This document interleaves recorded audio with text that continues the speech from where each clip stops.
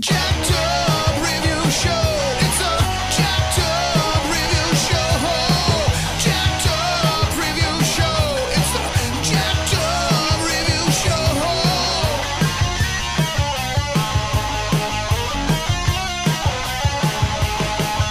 Join us as we cover many an insane movie and numerous cult TV phenomenons. Are you ready to get jacked up? Are you with us? Then listen on. Listener discretion is advised. It's a jacked up review show. It's a jacked up review show. Jacked up review show.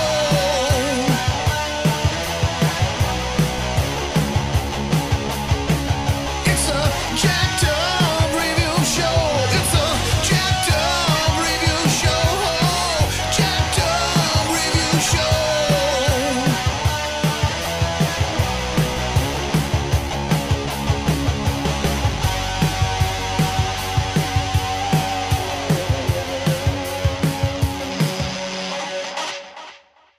Yeah, hi guys. It's Mark Shaver here, joining to talk about Maggie Q. First time on one of these podcasts, so thank you for inviting me. I'll talk real briefly about Maggie Q. To me, I think of her first as a Hong Kong film actress, film star, right? She got her start in the Hong Kong film industry, in films at least, right? With the late, great Benny Chan's Gen Y Cops from 2000, which she played a pretty sizable role alongside Edison Chen, Stephen Fong, Sam Lee, etc., right? And that film was a sequel to Gen X Cops. And to me, even though it's a silly film and it's ridiculous, but it was actually highly entertaining. I tried to watch it many years ago on an English dub tape. Couldn't deal with the dubbing. Bought the Hong Kong DVD maybe 10 years ago, and I actually really enjoyed it. Now that when I first actually became aware of who Maggie Q was, it was probably in about 2005. The film Dragon Squad, another Hong Kong film, which she played a sniper in that film. And, she kind of impressed with she actually played a pretty tough character in that film, a Vietnamese sniper. I remember she had a couple of gun battles. One in the cemetery, I remember was quite memorable. And that film was Daniel Lee directed, which he had done Black Mask. And that scene reminded me of, there was a fight scene in Black Mask between Jet Li and Lau Ching-wan, which had also taken place in the cemetery. And it looked like the same cemetery there in Hong Kong. I'm not sure. And of course, I've seen a few of her Hong Kong works, including Naked Weapon, which that one didn't impress me. I know Wong Jing either directed it or produced it at the very least, and it didn't vibe well with me. I thought it was silly. It had like the Matrix style action kind of, and bad special effects.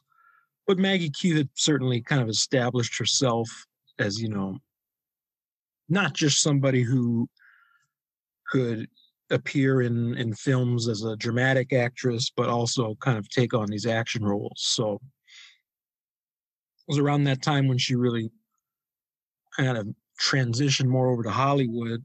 Mission Impossible 3.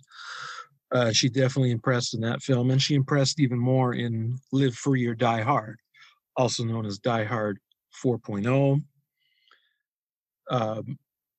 That film had mixed reactions from the audience, but I think it's a whole hell of a lot better than Die Hard 5. Die Hard 5 sucks.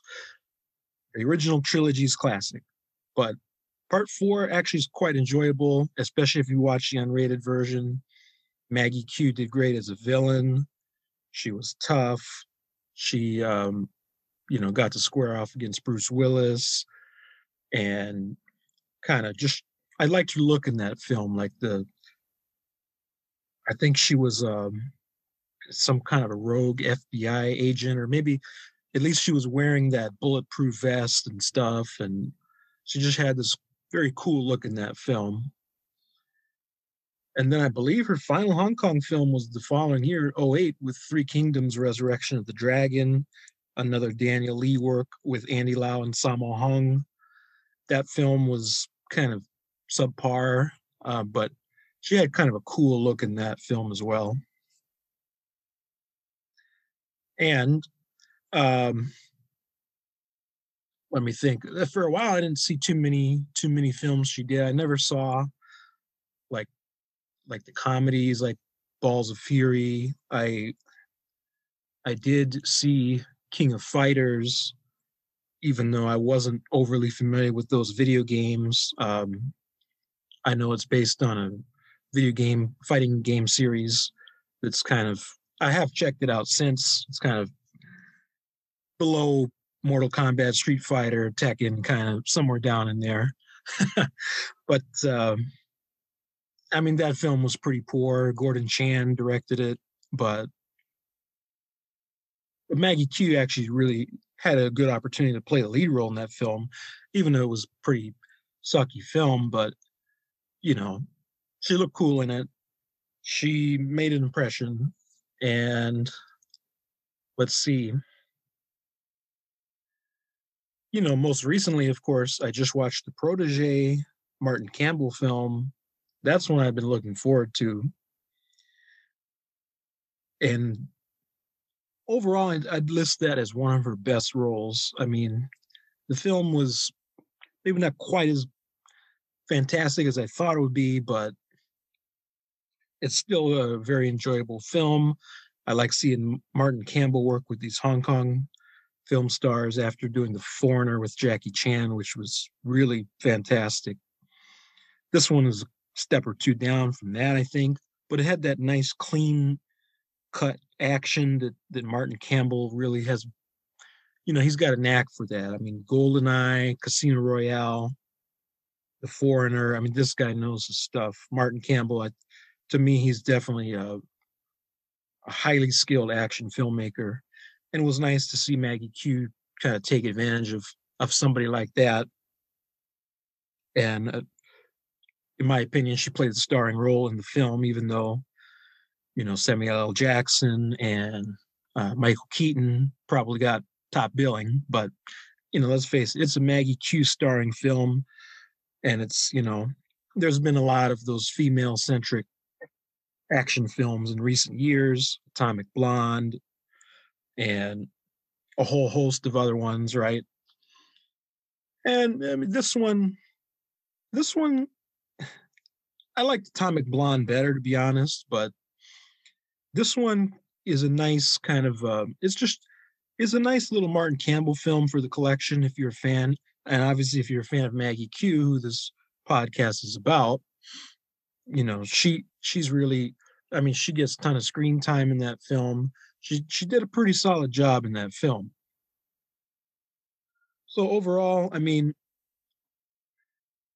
sorry for my ranting, or not ranting, but yapping on maybe unrelated directors and such, but this is the first time doing one of these, so feel free to trim it down if you need to. And again, Maggie Q, I mean, she's got the right look for a movie star. She's got just this kind of I don't know how to quite put it. She's not really in your face. She doesn't strike me as this attention seeker or somebody like that. I mean, she's just kind of appears to be just herself, right? Obviously playing roles in films, but I mean, she's got a definite screen presence. I mean, she is pretty versatile, I'd say. I mean, she can do action quite well. Obviously, she can do drama, and apparently she can do comedy as well, although I haven't seen those films, but I'll have to check out more of her work. But I have been a fan for many years now, ever since Dragon Squad. And I saw that was in January 2006 when I got that DVD. So it's been here 14 years. So again, Maggie Q, check her out. Welcome, ladies and gents. So, talking about none other than the Hawaiian Vietnamese actress that is Maggie Q. Athlete, model, actress. What else is there to say? She's pretty cool. She sure is. Yeah, so I remembered her, like, what was your first introduction to her, John? Honestly, it was actually Live Free or Die Hard. That's how I got introduced to her. Okay, so I was on the same boat. I would see plenty of other movies at the video store, and I was like, that looks interesting. And it took me a while to put two and two together and be realizing, oh, shit, that's her. But yeah, so Die Hard. Actually, I take it back. Mission Impossible 3, I see her, and most of her awesome fight scene ends up on the cutting room floor. I'm so pissed off by it still. I'm like, why would you cut a perfectly awesome fight scene? I don't understand that to this day. I am still pissed off at that. Damn you, J.J. Abrams. Anyway, so yeah, she's in that. She's awesome. And then she's in Die Hard 4 as one of the main villainous. She's awesome in that. And then, yeah, I pretty much just backtracked. I just saw that she had all these other projects planned, and I was like, she seems like a very smart person, and yet she seems to have a very shitty agent who's just not letting her get anything, done. But I thought it was interesting how her full name is actually Maggie M. Quigley. Like, okay, Yep. Cool. But so yeah, she's apparently in Rush Hour 2. She's just this random cute chick in a car, and Which I didn't know about that until about a few months ago when somebody showed a clip of that. totally. Oh, I forgot. Mm-hmm. And then there was this other Hong Kong film called Naked Weapon. I saw that on YouTube, and despite it being a sleazy, trashy film, I do find it a watchable Running Man type, assassins fighting to the death. A decent B movie. And so that would just make the rounds. I had always seen it at the deceiving video store, and it never looked like it was an actual good movie, but I was surprised years later. So I would come upon some of her other stuff, and I just never realized all these years that, she was in a lot of Hong Kong movies and mentored by Jackie Chan. But yeah, she's in Gen Y Cops, which also has a then unknown person known as Paul Rudd, and just a decent Benny Chan action film, yeah. Anderson Chin and everything. So yeah, then she had this other bunch of stuff, Manhattan Midnight and other stuff that is hard to find. She's in that stupid Around the World in 80 Days. But I think the main thing that when I backtracked that I was just very intrigued by was the Hong Kong film Dragon Heat, where she just played the very psychotic gangster henchwoman going up against a bunch of, basically she's working with this international criminal played by Michael Biehn, and she's fighting Simon Yam and Sammo Hong's various crime empire. And she just, I'd look at that one. I haven't seen that. It was directed by Daniel Lee and produced by Steven Seagal, and it was a pretty kick-ass movie, and it came out a year before, she hit it big with Mission Impossible. She's in this other movie called The Counting House, but I think the other thing is if you didn't see Die Hard, then you just saw Balls of Fury. Yeah, which she's honestly the best part of that movie, to be fair. Yeah, it's got its fun moments, but it took me seeing it on like a third time to really kind of get into it and say, okay, I can accept this in a Police Academy way, but it's not quite 100% there. There's still a bunch of other funny people in it who aren't given funny roles, if you know what I mean. Like, yeah, I thought Christopher Walken was going to be the highlight, and he's not really used all that much. Even Robert Patrick. Disappointing. Oh yeah, and even Aisha Tyler and the guy from Mortal Kombat are in it. I'm like, they're barely used, so I'm like, give them something more to do. But it's got its moments, but it's I can't recommend it to everyone. Yeah, And then it's she's better. oh, totally. She's in this giant. She reunites with Hong Kong director Daniel Lee, and co-star Sammo Hung for the Dynasty period piece Three Kingdoms. And she's in that with Andy Lau. And people were forgetting, like in the mid 2000s, there were so many giant epics. John Woo was making a comeback with Red Cliff. Donnie Yen had one called 14 Blades, and there was this other one that had Donnie Yen called An Empress and the Warriors, also from 2008, which I thought was pretty kick-ass. And then there was The Warlords with Jet Li the previous year. So yeah,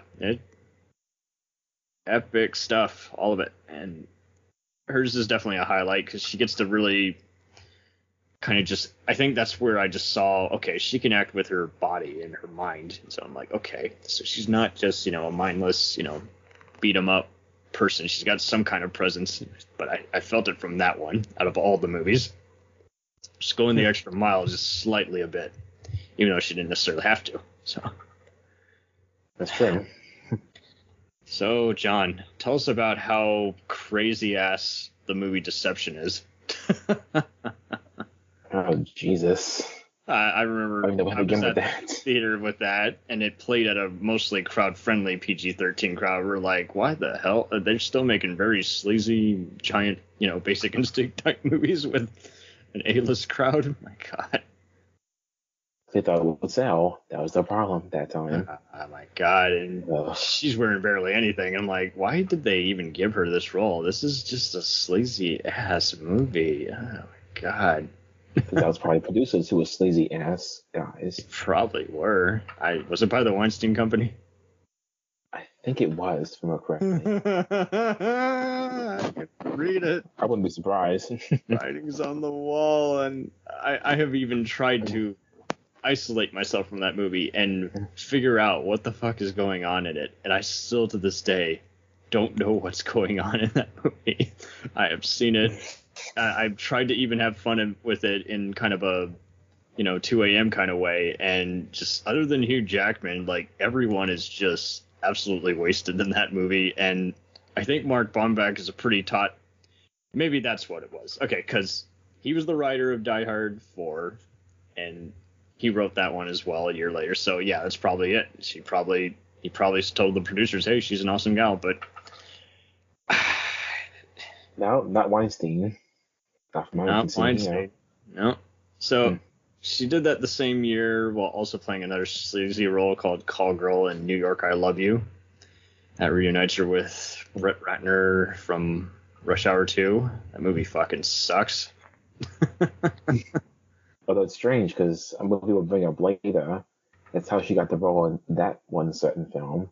Oh yeah, there's some great people. Even Natalie Portman directed something. Mira Noir, who's a big Indian director from Monsoon Wedding and Reluctant Fundamentalist, is like directed that. I'm like, are you fucking for real? People. Did you see the ads for the Need for Speed video game? I believe I have. And when that came out, I just remember just continually seeing the ads. I'm like, whoa, okay, video game. That was when video games were becoming they would spend so much money on the promos for it. And I think I did play the arcade interaction that you could do where you can test it out. And I was impressed. I really was, because I was just like, okay, so now they're really, really just, she's kind of the go-to action gal, and it's cool that she's kind of crossing into other media and using that. And so, yeah, she was pretty busy in 07, 08. And then she's in this other thing called, in the following year, in 2009, called like The Warrioress and the Wolf. I could never find it, but I remember people would share clips of her where she's just, again, just another sleazy role for her. And it's like, why are they doing this to her? Oh, my God. So, what was it that just made you just keep just giving her a chance? Where you're just like, okay, she's pretty cool. It was only not only like her presence that actually helped certain films, particularly these next few we'll get to. which honestly, like I said, usually she's usually the best part of certain films, No, totally. and that's why I always go back to it. I always hope that she would get a lead in an action movie one day. So that's why I was Only always hope. hoping each time. Can only hope. So I liked how she just kind of made another transition, and I feel like during 2010, this was what 2011. Had she not done these following junkie movies, she wouldn't have gotten the better stuff. So 2010, she stars in Operation Endgame, which has a bunch of comedians and dramatic actors, including Rob Corddry from The Daily Show and Hot Tub Time Machine, Ellen Barkin, Zach Galifianakis, Adam Scott, Brandon T. Jackson from Tropic Thunder, Beth Grant from I Speed, believe Bob Odenkirk also. Bob Odenkirk. It's written by Sam Levinson, Ving Rhames, Jeffrey Tambor. Mm-hmm. Fuck this movie. I want to love this so bad. It said the fight scenes were done in like less than 3 hours and it was shot in 20 days. It doesn't look cheap, but yet it's got one hell of a premise, just where people bet on each other just using trading cards, and it's using spies, and it's got a sense of humor about it. And I was not excited or guffawing at it at all. It just felt so robotic. And let me see who helmed it. Fahim Mikati. Lebanese director who, he's got some other duds under him. Yeah, this is one I've not seen. I remember reading about it like a year or two ago. I was curious, and then I started hearing from other people about how this was. I'm like, yeah. I think I'm tried. familiar with I this saw one. it twice, and then I tortured myself on a third viewing. I'm just because people would keep bringing it up whenever anyone was asking what's a very clever, fight to the death kind of movie or something that's kind of like Taken or The Expendables. I'm like, how did you come up with any of these? And why the hell is Ellen Barkin in this? She is a good actress. She does not deserve to be in this lowbrow movie. So, yeah, fuck that movie. Fuck it. So hard. But now here's the other question. Is it as bad as The King of Fighters? Oof. We covered Talk this about on one I our tried to watch. episode, and it had a cast to die for. I mean, is Will Yun I Lee, know. Darth Maul, Ray Park, who was also an X-Men, and then David Leitch himself, future John Wick director, and then Sean Ferris, who I thought was decent, even though, his claim to fame in all the other B action movies I've seen him in, like Pawn and Free Runner, and here he is in something junky. I get that his claim to fame was, the stupid cult movie, Never Back Down, but I was just like, okay, well, Yeah.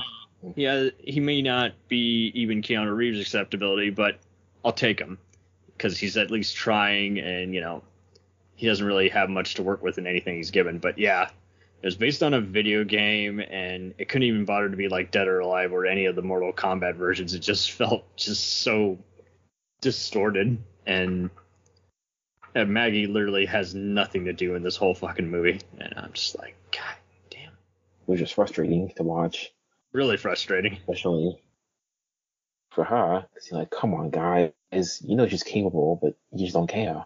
It's a problem. Totally. I did not, however, I don't think it's as bad as what we're about to get into, which is Priest. Oof, I man. saw this online illegally, and I have tried even just in anytime it's on cable TV to look at it. But what's funny is I had a friend in college who said this was like the only movie in the recent years that he had actually just walked out on. He just thought he would like it because it was apocalyptic. He likes sci-fi fantasy movies and vampires, and he's like, this doesn't deliver anywhere, anytime. He's like, Nope. and what's funny is he was an apologist on just weird, spooky, ambiguous thrillers like David Lynch or even the Da Vinci Code. And I was like, okay, well, I'll take that with a grain of salt. And yeah, this Scott Stewart guy, he had done Legion and a bunch of other stuff like Dark Skies. And it's just like, he might have a huge body of work, but he is not a director. That is for sure. No, he's not. And sadly, I mean, like I keep saying, Like her and I'd say even Carl Urban are probably the best parts of Race, but that's not saying much. I really tried because Carl Urban was another one. This was where, this was a year before Dread, where he was just instantly, in geekdom from this point on. And yeah, I mean, it had cameos by Brad Dourif and Christopher Plummer, and I was just like, what the fuck are you doing with it? Imagine now, Meg, there's a Twin Peaks reference, and I'm like, what are you doing? they not make use of her at all. It was a very sad affair. And it's just one word. That's why I call this movie baffling. It's really baffling because I don't need anything. I don't care if you're doing a Lost Boys, Near Dark, or even Blade type knockoff. I just want to have fun, and there's just zero fun. And zero fun at all. But it's all good because, the same year she did King of Fighters and Operation Endgame, she starred as Nikita for 4 years. Have you gotten into any of that? If not, we'll just move on. No, I've been wanting to, but every time I try to, it keeps getting taken off the streaming platforms. Somehow. One day I will. Trust me. Totally. It's a very badass show, much like Burn Notice in 24. It just had that, and even The Equalizer, it just had that cool, just fugitive on the run, and people, much like with all the other stuff, you can say what you want about it. It's just like, well, I'm going to give them all the credit that they deserve there because, from this point on, I think everyone started taking her more and more seriously. They're like, she rocks in this Canadian show. There's a bunch of CSI directors working on it, and she's doing as many of her own stunts as she can, except for obviously, stuff like, being thrown through a window. But I think everyone at that point said, hey, we like her as a dramatic presence, and now we especially love her as a martial artist. And, it's like one of the few reboots that no one seemed to have a problem with. If you weren't familiar with the Luc Besson film, it had been years after USA Network cable TV show, and it was funny, they would mention a few loose Easter eggs, even bring in a few actors who were best known for recurring roles on the previous cable TV show. So it was just so funny how, it just all worked that way. But she owned the role, and she'll always be remembered for it in some capacity. There's just no getting around that. So, she's got, again, 2 giant movie franchise sequels, but she's pretty much immortalized, I think, from that point. She really was. It's like, TV is just this is where everyone was trying a few different things, and they're being a little more experimental before just more rating wars happened. So she has a small role in the first 3 in the Divergent trilogy, and I just find it so funny how that's like listed on Wikipedia. I'm like, don't flatter yourself. She's barely in this fucking thing. It's probably a good thing because those. Ray Stevenson has more screen time than her, and we all know he's barely in that as well. So Mickey Pfeiffer's in it longer than her, and he's barely in it as well. So am I getting through? Those, again, like Hunger Games, those are movies I joke about. I don't take them seriously at all, because why the fuck would you? Give me The Running Man or Surviving the Game or Hard Target any day. or the tournament, I'd say. Yeah. So then she was on... Oh, totally. It is head-baffling, head-scratching.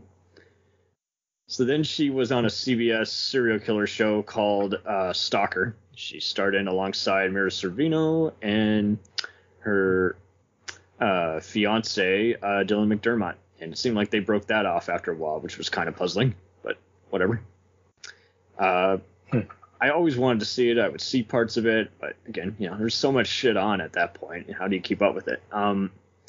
She starred in it alongside Elizabeth Rom, who you remember as Serena, blonde lawyer gal from Law and Order. Yep. Mm-hmm. Everyone's got attention if Elizabeth Rom enters the room. But yeah, Dylan McDermott was the lead. From Angel, the first 2 seasons of Angel, but Oh, yes, she is. Yes, she is.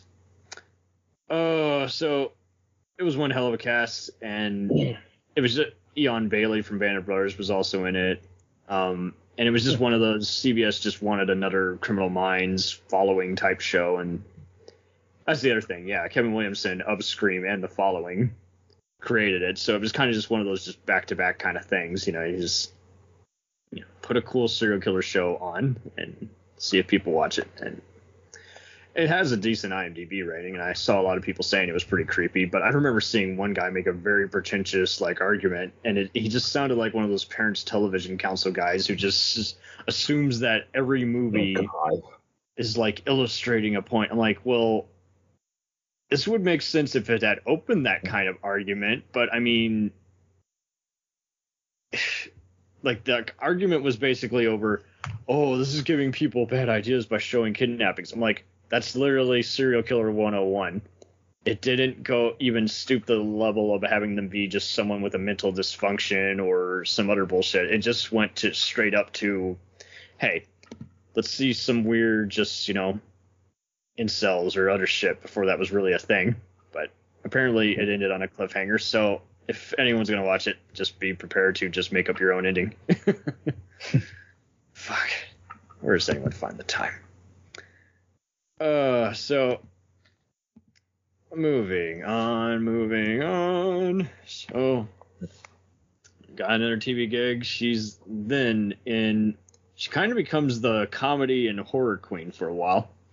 She's in this very cool computer hacking movie called The Crash, also known as Jekyll Island. And basically it's just about a bunch of these guys who are just hackers and listed by the federal government to thwart a cyber attack. So I really dug it. It just kind of gave it a big, giant-ass, cyberpunk kind of feel. Just talking about corporations and all the scum. What a cast. A giant-ass cast. Mary McCormick from In Plain Sight and West Wing, and John Leguizamo, who's the main hacker who, is being wheeled around, and Maggie comes in and she's basically his helper / girlfriend. And so it was cool seeing her in kind of a knit cap, and again, she just kind of just allows the subtleties. It's like, okay, see, she can really stand out in a small, dramatic, thankless role.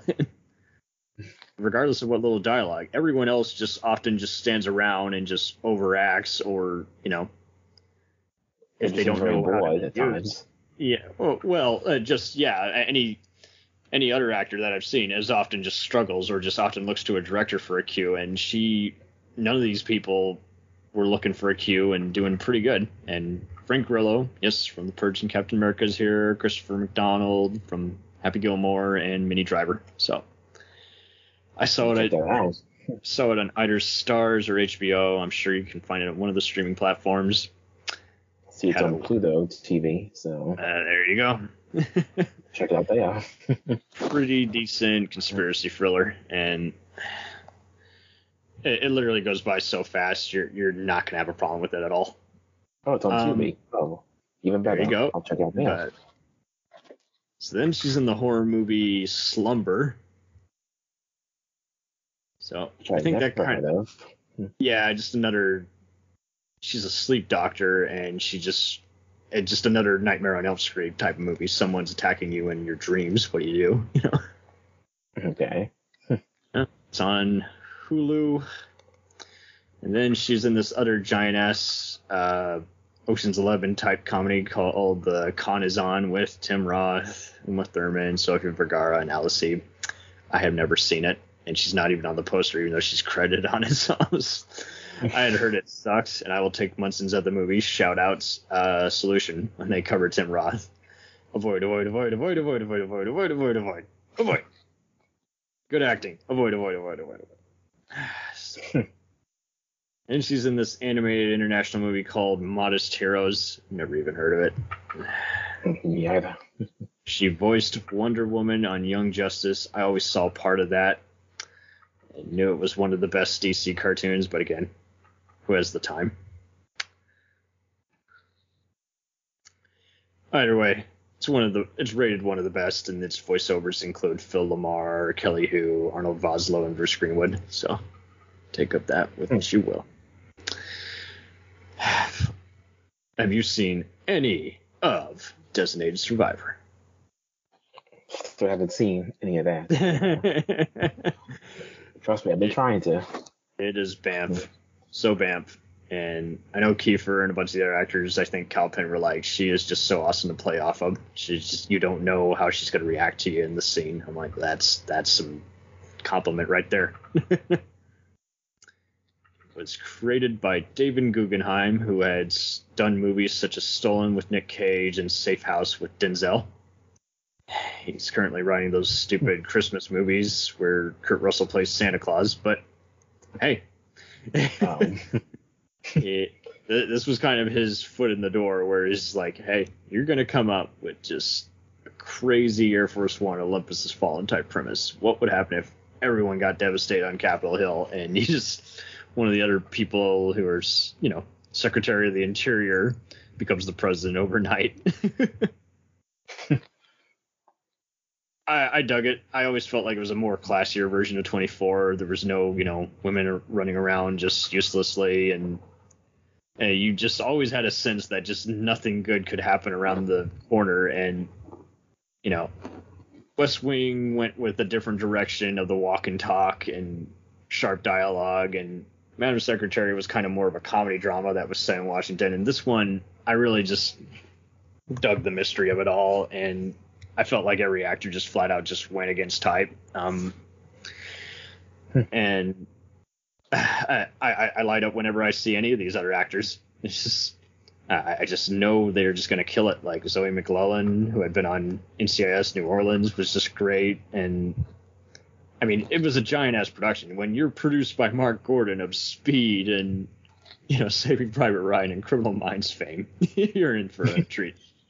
But yeah, she was the main FBI agent, and her mentor was Malik Yoba, who many will know from Cool Runnings and New York Undercover. And it was just so cool how she had to learn how to be professional while voicing her unprofessional, out of term opinion, and then, be on to the lead of the assassin and then nearly getting framed, and it just, when you're the B plot, you're only, it's just so hard to do. You don't know how much time is going to be spent on you, and compared to the main plot. And I just loved how it intersected, both plots intersected without feeling like one was more interesting than the other or other shit like that. Because other shows do that so bad where you're just like, next, fast forward button, the subplot sucks. Just to fill time, that's all it is. Just a matter of time. Oh man, time to fill time. Here we go. Here's a subplot. Here we go. And again, we couldn't help it. Like my mother and I were just loyal fans for all 3 years, and it just, I actually was satisfied with the final year on Netflix, but others weren't. But I'm like, no, you guys were clearly not paying all that much attention. If you got to fill all the gaps in, then you're just not ready to watch TV nowadays. You're not going to get it all. But I just loved how we would just, after a while, just say it's the President Jack Bauer and Nikita show. It's like, that's what it is. But it's a different kind of awesome. So, and she's in that, and I didn't even watch the horror version of Fantasy Island. Who the hell thought that was a good idea? I tried watching it, and it's, from what I've seen, it's a complete waste of time. Of Truth or Dare. And Cry Wolf, of all things. Oh. So. Oh, God, Jeff Wadlow. Fuck you. Who almost got Hitman's Bodyguard, which would have been depressing. That would have happened. But thank God it didn't happen. Anyway. I will actually give a kind review to his movie Prey, where Bridget Moynihan and Peter Weller are terrorized by a tiger in a van. But it's not for everyone. But yeah, all his other movies, oh my God, he wrote 2 episodes of Bates Motel, and what season was that? Ooh, well, he lucked out there. Kick-Ass 2, fuck that movie. Yeah. True Memoirs of an International Assassin, The Strain, Pass, Bloodshot, that's whatever. Somewhere along the way it said he was involved with Nonstop. What was he on that?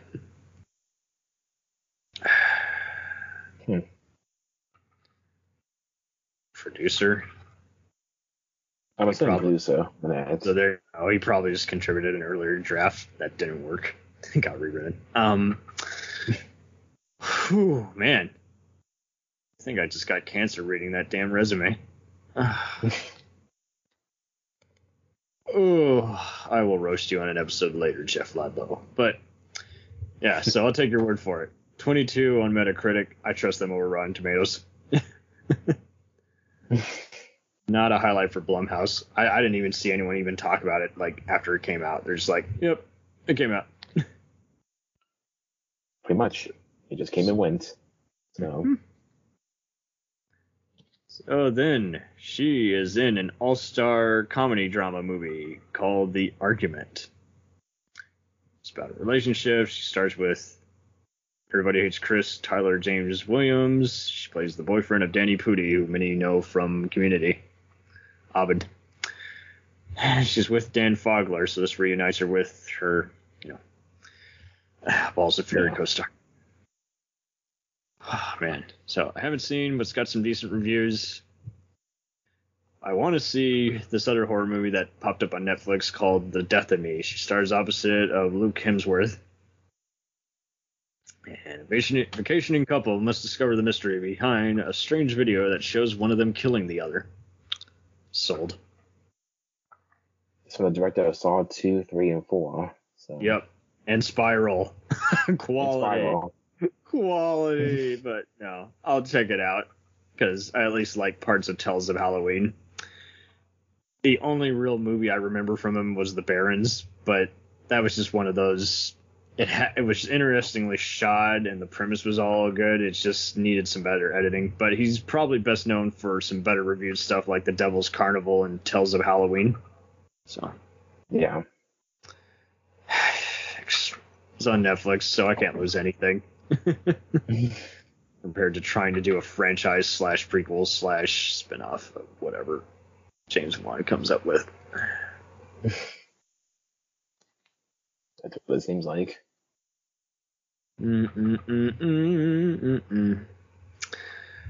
So, I think we're ready to talk about The Protégé. Of course. Why is it badass? Well, not just because of her, but also Michael Keaton also shines, as someone you don't entirely know if he's working for the villains or not, and they do a great job playing off that throughout the film. And also, him and Maggie have fantastic chemistry, particularly in the restaurant scene, which I always love going back to each time. Was Sam Jackson well used, would you say? I'd say he's well used. I'm not going to say anything more than that. But there's one in particular fight scene with Michael Keaton, which is pretty badass and shines even more than Maggie Q, surprisingly. But still gets her moment, of course. But I mean, it's Martin Campbell. Yep.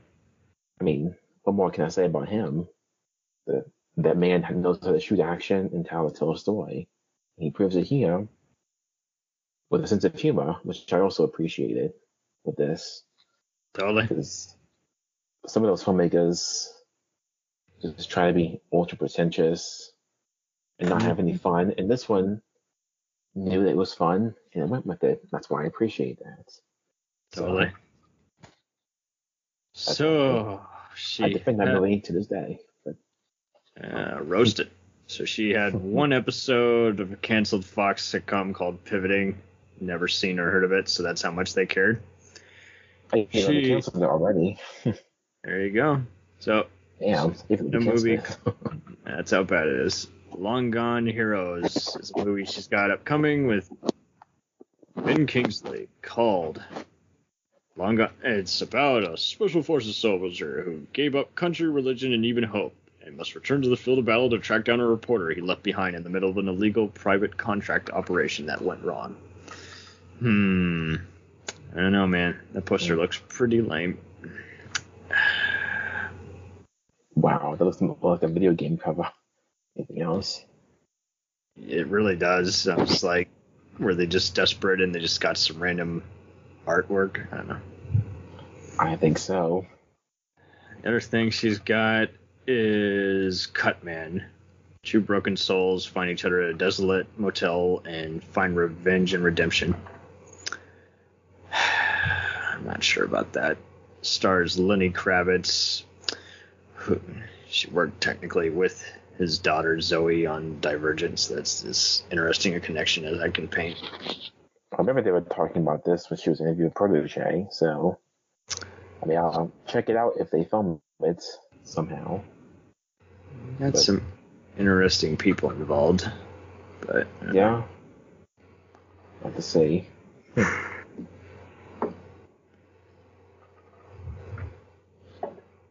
think that's all she has. What would you like to see her do in the future? What's interesting, I know she said she wanted to be in a Bond film, and yet they declined her because she said she wasn't pretty enough. Oh, those. What a dick. That's apparently what they said. That's just like so much wrong. I don't get that, guys. Come on. Yeah, well, first off, you're wrong. She is very beautiful, but oh yeah, she's also just really good at just working in like any kind of intimidation factors. You never know what you're going to get from her in any kind of role. You believe pretty much everything she says. She may not win awards, but she's hardly what I would call just, someone who just wasn't ready to. I felt like she was definitely an actor first, and yet at the same time, like, she appeared in a bunch of action movies, so. She shows she has range throughout her career. She's not just an action star. She can pull off comedy and horror. Been very fortunate because when I think it also just helped that, we saw her in all those various PETA ads and everything, but like, there'd be times where I would just be going to random third-party sites and I would see her pop up in this whole eating healthier with this kind of apple formula. I was like, okay, so I think she basically just played every kind of card she could pick. I think she picked enough brains in any movie. She just picked a bunch of ensembles. So it was just like, hey, I don't have to do anything that, relies too much on me carrying the movie. And then when she got Nikita, I think that's pretty much when everyone was like, okay, now we definitely want you to carry a movie. Hopefully she gets a chance to do that again sometime soon. That's all I can hope for.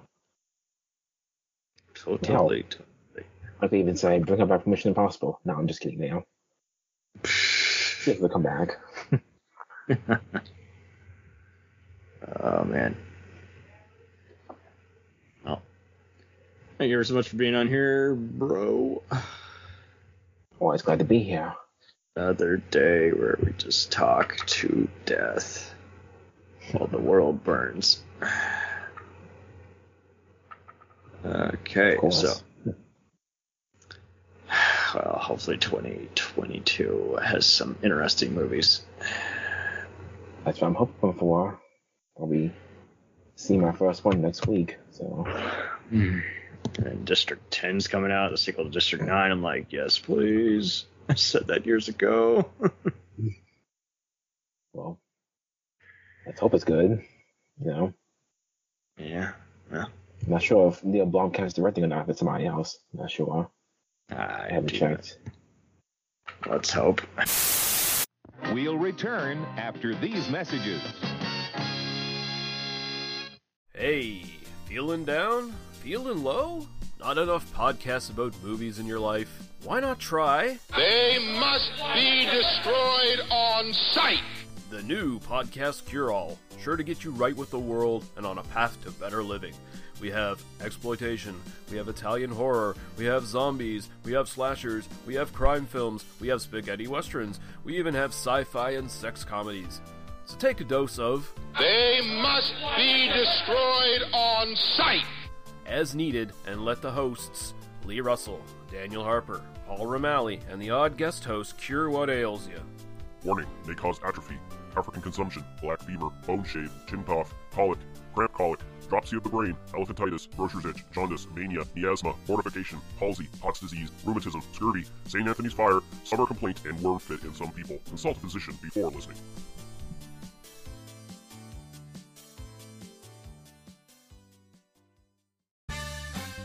Did you ever see a film at such a young age it left you traumatized with cinematic wounds? Necrophilia. It's a dead issue, man. Don't push it. Cinema Psyops is a weekly podcast documenting an ongoing experiment on the mind of an unwilling test subject. No one should have to watch this movie. Oh, no one should have to watch this? No one should have to watch this movie. Surprisingly, it's not a topic that a lot of people really want to tackle. I'm shocked, prudes. I know, really. Right? It's the next sexual frontier that no one wants to explore. I am, in the most sincerest of senses, disappointed in you. It takes a powerful goddess like Connie, jam her arm down the monster's throat and kill it. Oh, I'm still tripping out over that. Even as a kid, I was like, I gotta find a girl like that. Every week, I get a new look of disappointment that I never thought I could get out of her. Unimaginable. At 12 years old, you should not be watching this movie. Obviously. At 13, you should not be. 14, you shouldn't be. I'm not entirely sure even 17-year-olds should be watching this. Just because you're offended by something doesn't mean that you have the right to demand that it doesn't exist. Watching this film again, I had all of this like little nerd glee with everything that kept little popping history up. doll popping up absolutely. at you. So I totally loved this film. Hey, I know why you couldn't see that. It's because your brain's warped from watching this shit at 12 years old. Yeah, this is a rough movie. I told you ahead of time when we were getting ready to do it that it was How going to be a did you rough watch one. this shit at 12? Because physical wounds heal, cinematic ones don't. Listen to Cinema Psyops. Hey everybody, I'm Corey. And I'm Zach, and we're the hosts of Podcasting After Dark, a cast dedicated to late-night horror and sci-fi of the 80s and 90s, often found on HBO and Cinemax. You know, the movies your parents didn't want you watching as a kid. You can find us every other week on Apple Podcasts, Spotify, Podbean, and Stitcher. This is what you want. This is what you get. Greetings, friends. My name is Dean Legero, and I'm the host of the 3324 podcast. I invite you to join me and my lifelong friend Eric Kuber to come with us as we discuss the music and movies that shaped our life. Each week, we'll pick an album or film that we really connect to, and not only give you some great info and trivia, but also discuss, debate, and celebrate what it means to us and the journey it took us on. We also look forward to hearing from you and giving us some of your picks for us to check out and discuss. I think it'll be a really fun experience, so come along with us for the ride. You can find us on your favorite podcast provider and at 3324.buzzsprout.com. Thanks for your time, and welcome to the 3324 family. It's time, let's check our Q, baby. Pair it with a couple brews, baby. We love good movies. We love the bad ones too. So we watch them all and pass their lessons on to you. Oh yeah.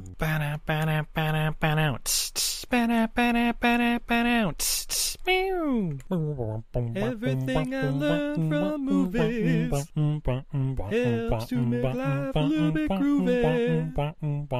With a one-line plot holes and gratuitous movies. It's time to get busy with your friend Steve and Izzy. At eilfm.podbean.com.